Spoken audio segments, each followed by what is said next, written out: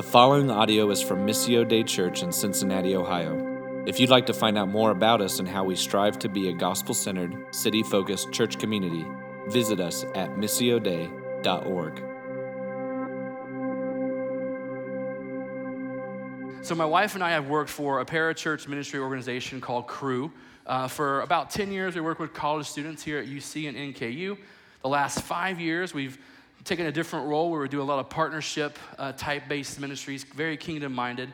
And so we have been on the receiving end of generosity for a number of years. And so this woman, Dorothy, she had been praying for our ministry and giving occasionally for a number of years.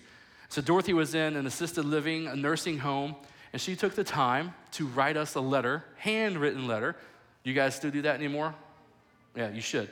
But she wrote us a handwritten, and it's in chicken scratch because she's old and she shakes when she writes. But she, with intentionality, wrote us this letter. And in the letter it said, "I've enjoyed praying for you and your ministry over the years. I know I don't have much to give, but this month I had some extra money, and I want you to have this." And it was a $5 bill in this letter. And it doesn't sound like much, but I know this woman was on a limited income and that she gave faithfully where she was going to church at that time. But that month she had truly and some extra money that she decided not to spend on herself, but to think through, where should this go? And she chose to give to our ministry.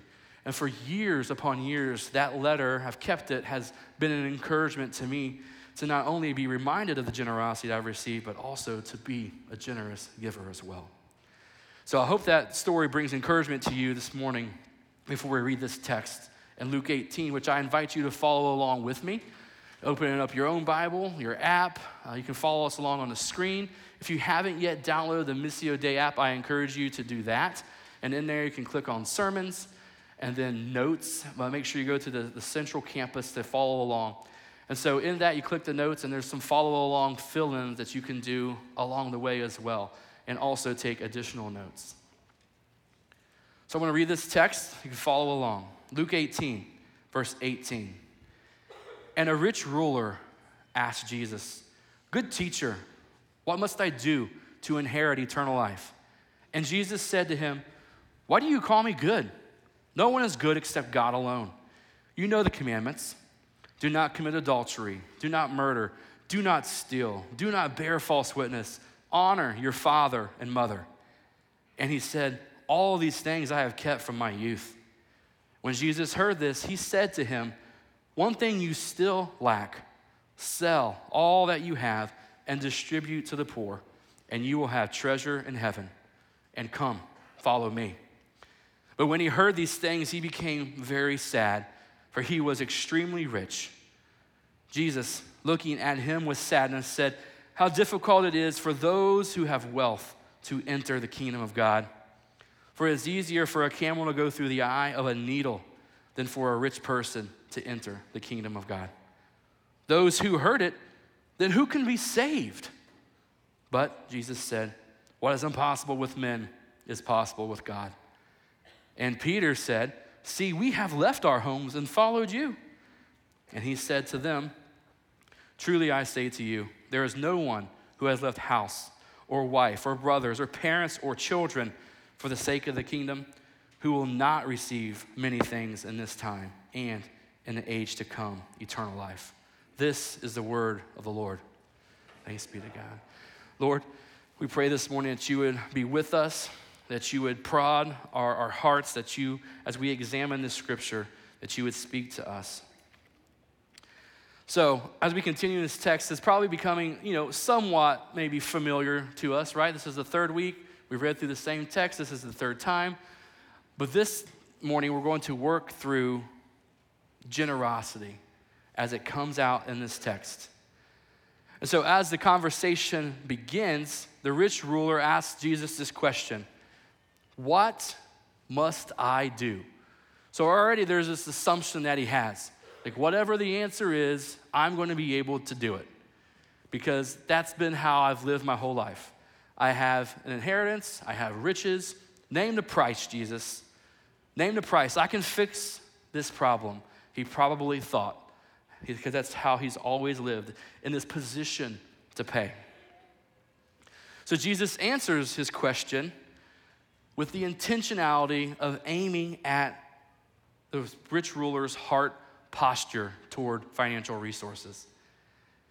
And I would even say that the rich ruler probably felt pretty good, right? After his first reply. Here are the commandments. And he lists off those commandments and he stops. And the rich ruler replies, I've kept all these commandments since my youth.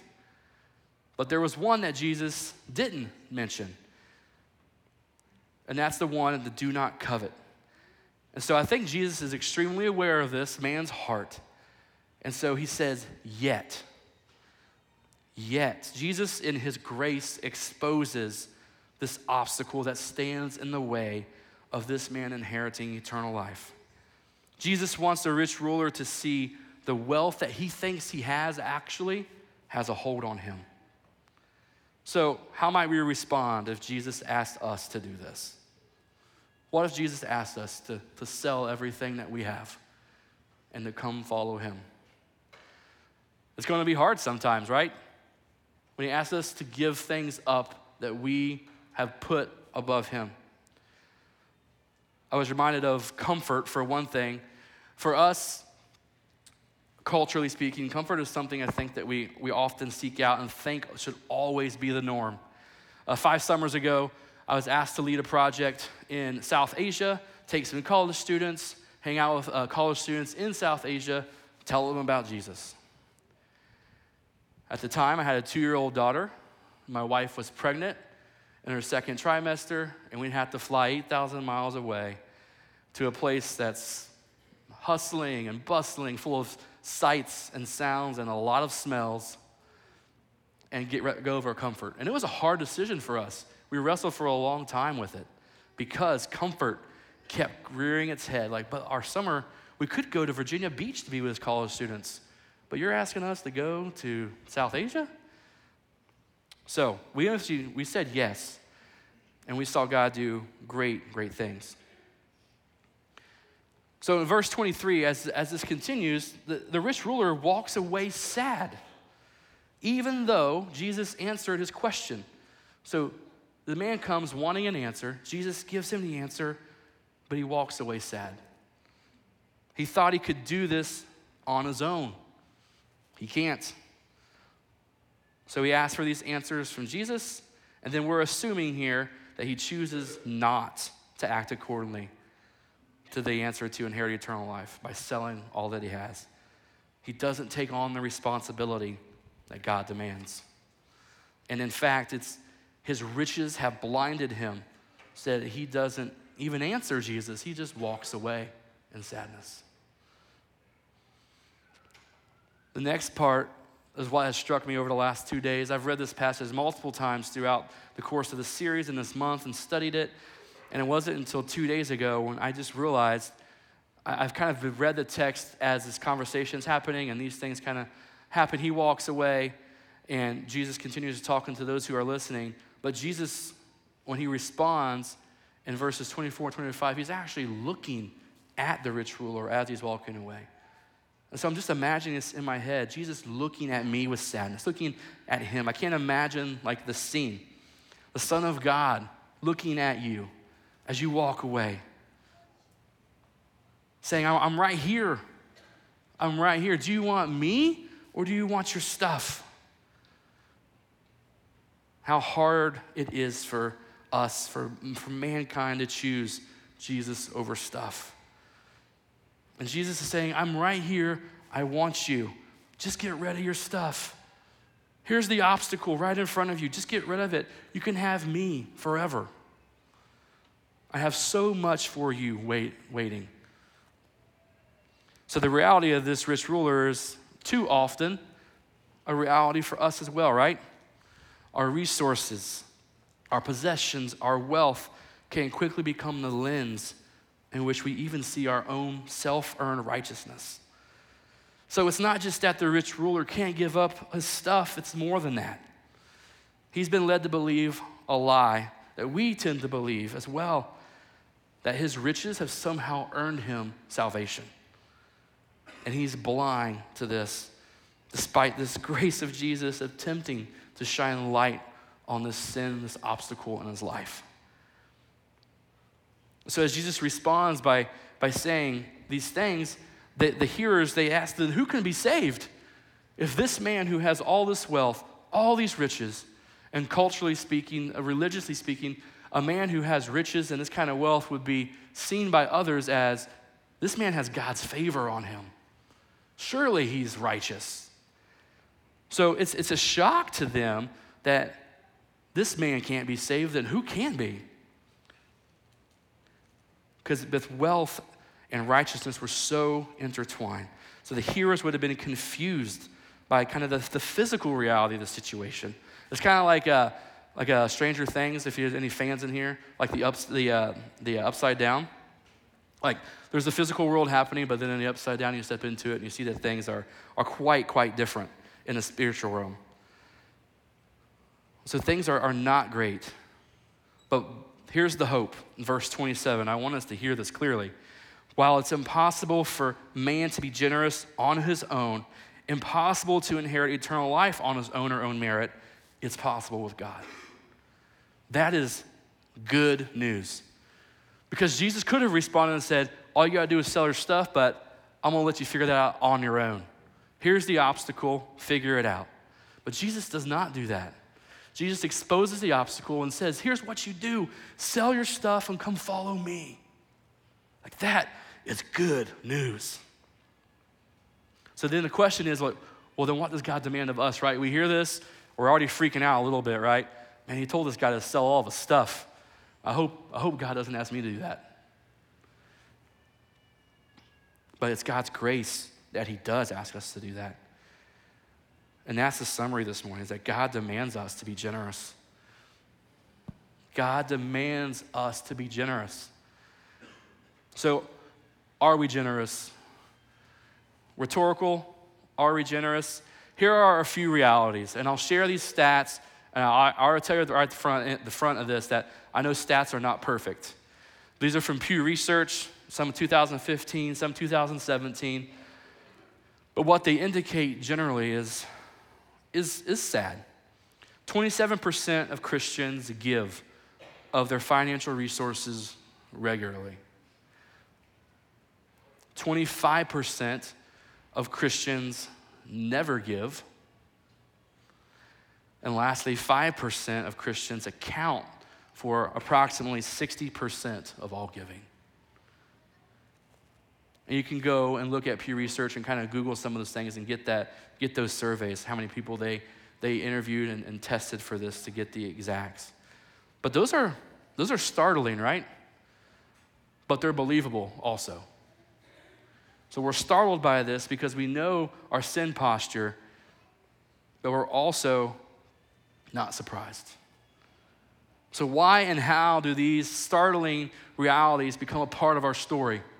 Well, this isn't exhaustive, but I think there are a couple of ways.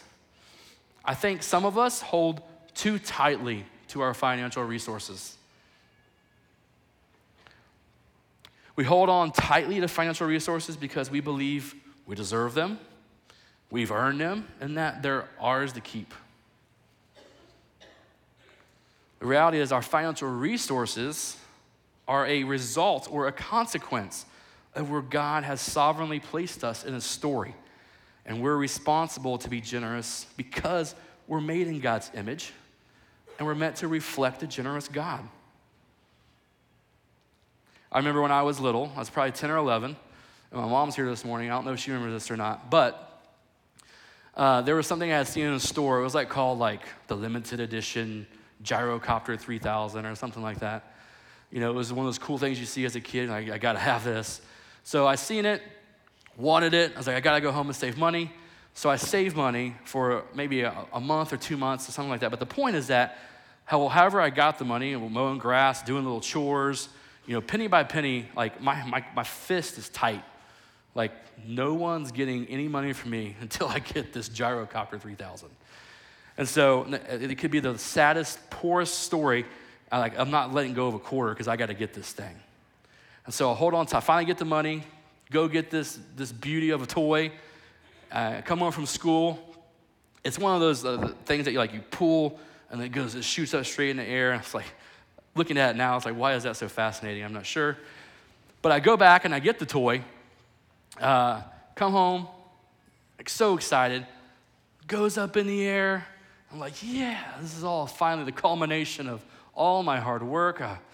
And it's like a slow motion movie scene. It's coming down, it's in midair, it lands on the ground, and simultaneously a bus is just coming through down the road. It's just, the bus doesn't miss a beat, right? This is a little toy, and the bus driver, who knows what's going on in there, he just drives right over it, and the bits and pieces it goes, crunch. And I just stand there just like, that just happened. And there's not a thing I can do about it, right? And it sounds ridiculous, but we operate that way. We hold on to our resources, our financial resources, often too tightly. Missionary Jim Elliot, he gave up a lot to go to an indigenous person group in Ecuador to tell them about Jesus. They had never heard of this person, Jesus, and he felt called they need to go hear about who he is. And he ends up giving his life in the process, and he writes this. He says, "He is no fool who gives what he cannot keep to gain that which he cannot lose." And that's what Jesus is telling this rich ruler. Give it up, man. I'm right here. I'm everything. Give up this stuff. But it's not easy for us to do. So some of you are probably like, man, this doesn't apply to me necessarily. I don't really hold tightly to money. I'm a spender. I'm the spender in my family. My wife is the saver. So that was interesting when we first got married, for sure. We're still working on all those kinks. But so some of us hold on too loosely to money, too loosely to our financial resources. So some of us hold tight. Some of us hold loose. So every time we kind of get bumped by something or a decision, we just spend. And I like to take the reins on this one because I was like the chief of stupid when it comes to money. Before I met, really, I kind of had my eye on my boo. Like before, I was like, I gotta get my stuff in order if she's even going to consider me. So I was late in the game. I'm 37 now. It wasn't until I was probably 27 or 28 when I got really serious about, I gotta pay this debt off. I gotta stop spending like a fool. But the reality is, I really believe the cultural lies that I had to have all the stuff all the time. I had to have the experiences all the time. I'll give a little bit here and there because it makes me feel good. But the reality is, I did it all because I was selfish. I was entitled. And I believe the lie that all these things I have to experience so others will see that God has favor on me. So my righteousness was all wrapped up in that. It's easy to also be manipulated to give gifts because there are 1,000 different places to give, right? All the time. I can even think of, you're up late at night. There's all the infomercials and ads to give, and you can probably, even though I'm talking now, maybe you hear the song, the Sarah McLachlan song in your head now, right?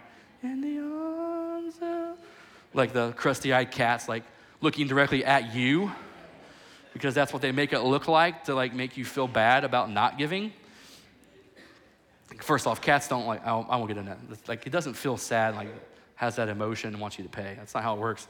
But anyways, so we're not supposed to be manipulated into giving gifts.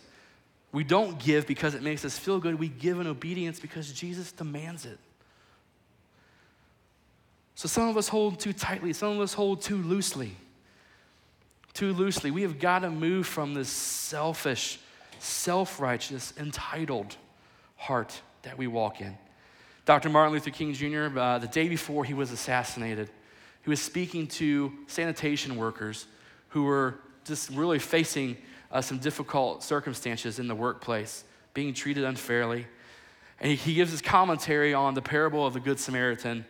And it's essentially the story of a man who gets robbed and beaten and left on the roadside to die. Two religious leaders walk by him and over him, but one stops, a man from Samaria who was unlikely to the hearers to be a person that they would even like or is actually despised. But the Good Samaritan stops. So Martin Luther King Jr. says this, he says, and so the first question that the priest asked, the first question that the Levite asked was, if I stop to help this man, what will happen to me? But then the Good Samaritan came by and he reversed the question. If I do not stop to help this man, what will happen to him? So as Jesus demands us to be generous, we have got to have a heart posture of others first, not self first. And once again, we are made in God's image. Yes, we're supposed to be like him. Thus, we are designed to be generous. I keep throwing that word out, generous, right? So you're probably like, oh man, what does that mean? Does that mean 10%? Does that mean 20%? Does that really mean everything? How generous? What did Jesus give? How much? Jesus, this is our gospel conviction this morning. And I pray it would be encouraging. Jesus gave everything. He gave everything. Why did he give everything? It was the will of the Father. Jesus was walking in obedience when he gave up his life. That, again, is good news, right? So the obstacle is exposed. It's in front of us. Here's what you need to do to inherit eternal life. Stop worshiping the stuff, the money, and come follow me. Guess what? We can't do that on our own. But it is our responsibility. But we can't do it on our own. Jesus comes and he walks in perfect obedience for us to remove the obstacle, to walk in the Spirit that we might be generous people who reflect God's image. That's good news, right? It's good news. So I want to ask just two quick questions and give you a few maybe seconds to even just think rhetorically. But how has God been generous to you? How has God been generous to you?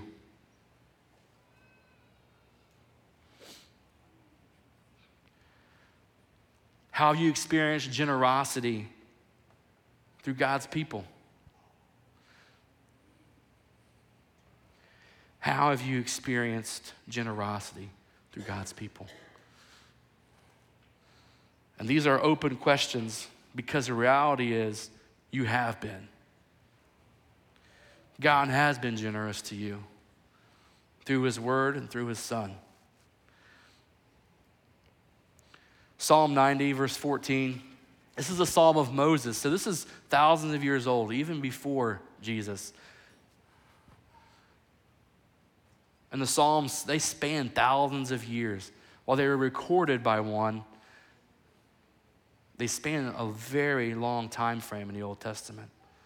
But here's what it says. It says, satisfy us in the morning with your steadfast love, that we may rejoice and be glad all your days. Satisfy us with your love every day. Is that something that we want? Right? I think it is. I think God has made us to desire that and to want that. But we have trouble with it. How do we practice it? How can we practice daily satisfaction in the love of God? Obedience. And this is what Jesus is again telling us in this passage. And in one particular way is by trusting in the finished work of Jesus and his demand for us to be generous people.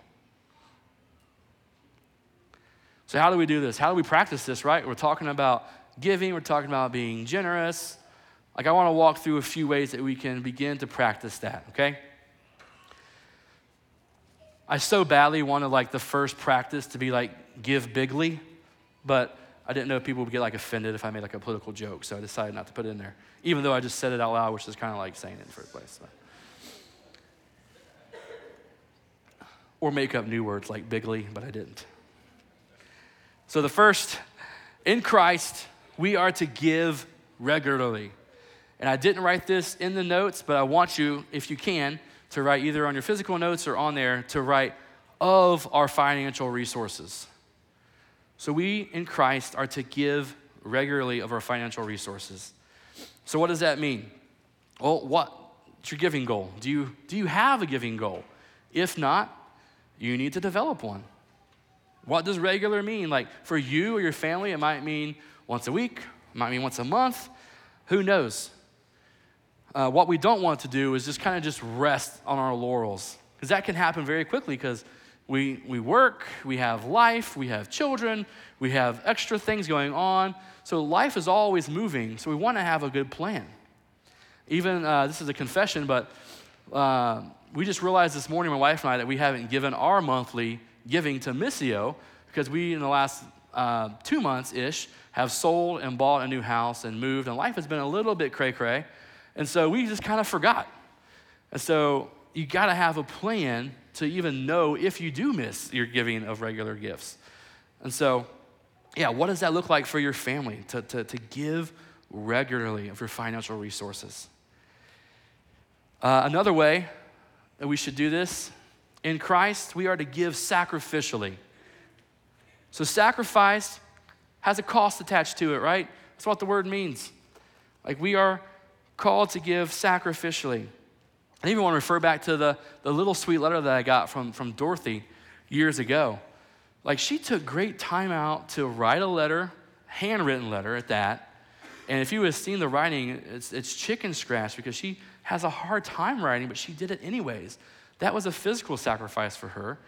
And then she gave us the only really extra money she had that month, sacrificially to our ministry. So we're to give sacrificially. I was talking to one of our global missions church planting partners last week.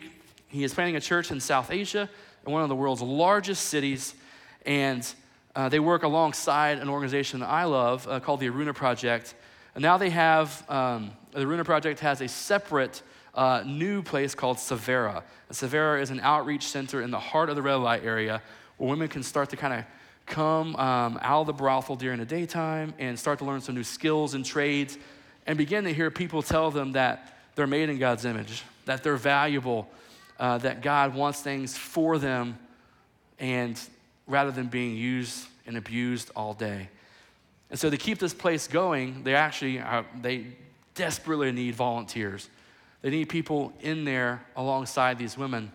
And this church, they really wanted to come alongside them and do this, and so they had a call for volunteers. And already, like, we hear the word volunteer, right? And we're thinking, oh, I volunteer, like, on my days off. I do this, I do that, and keep doing that. Do not stop doing that. But these folks, like their volunteer comes with great sacrifice, because at least once a month, these 22 folks will be taking a day off work without pay. Savera is not open on the weekends, and these folks work Monday through Friday jobs that will be taking time to volunteer. And that's just the reality of the culture that they're in as well. But that was part of the call, was like, we know that you're going to have to take a day off of work to come and work with these women, to show them God's love and generosity.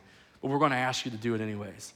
And so 22 folks said, yes, I can do that. So that's another way that we are to give sacrificially. And lastly, and in saying lastly, what I'm not saying is, this is one of the three you can choose. Like, we're supposed to do all of these. Because God, again, is a generous God. We're made in his image, made to reflect him. And so we do all of these. So in Christ, we are to give relationally.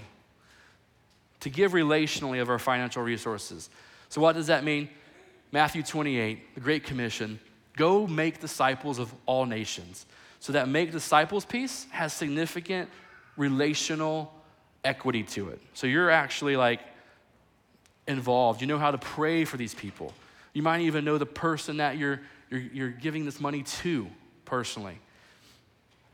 Like, there's the ability and function to actually be involved in the process.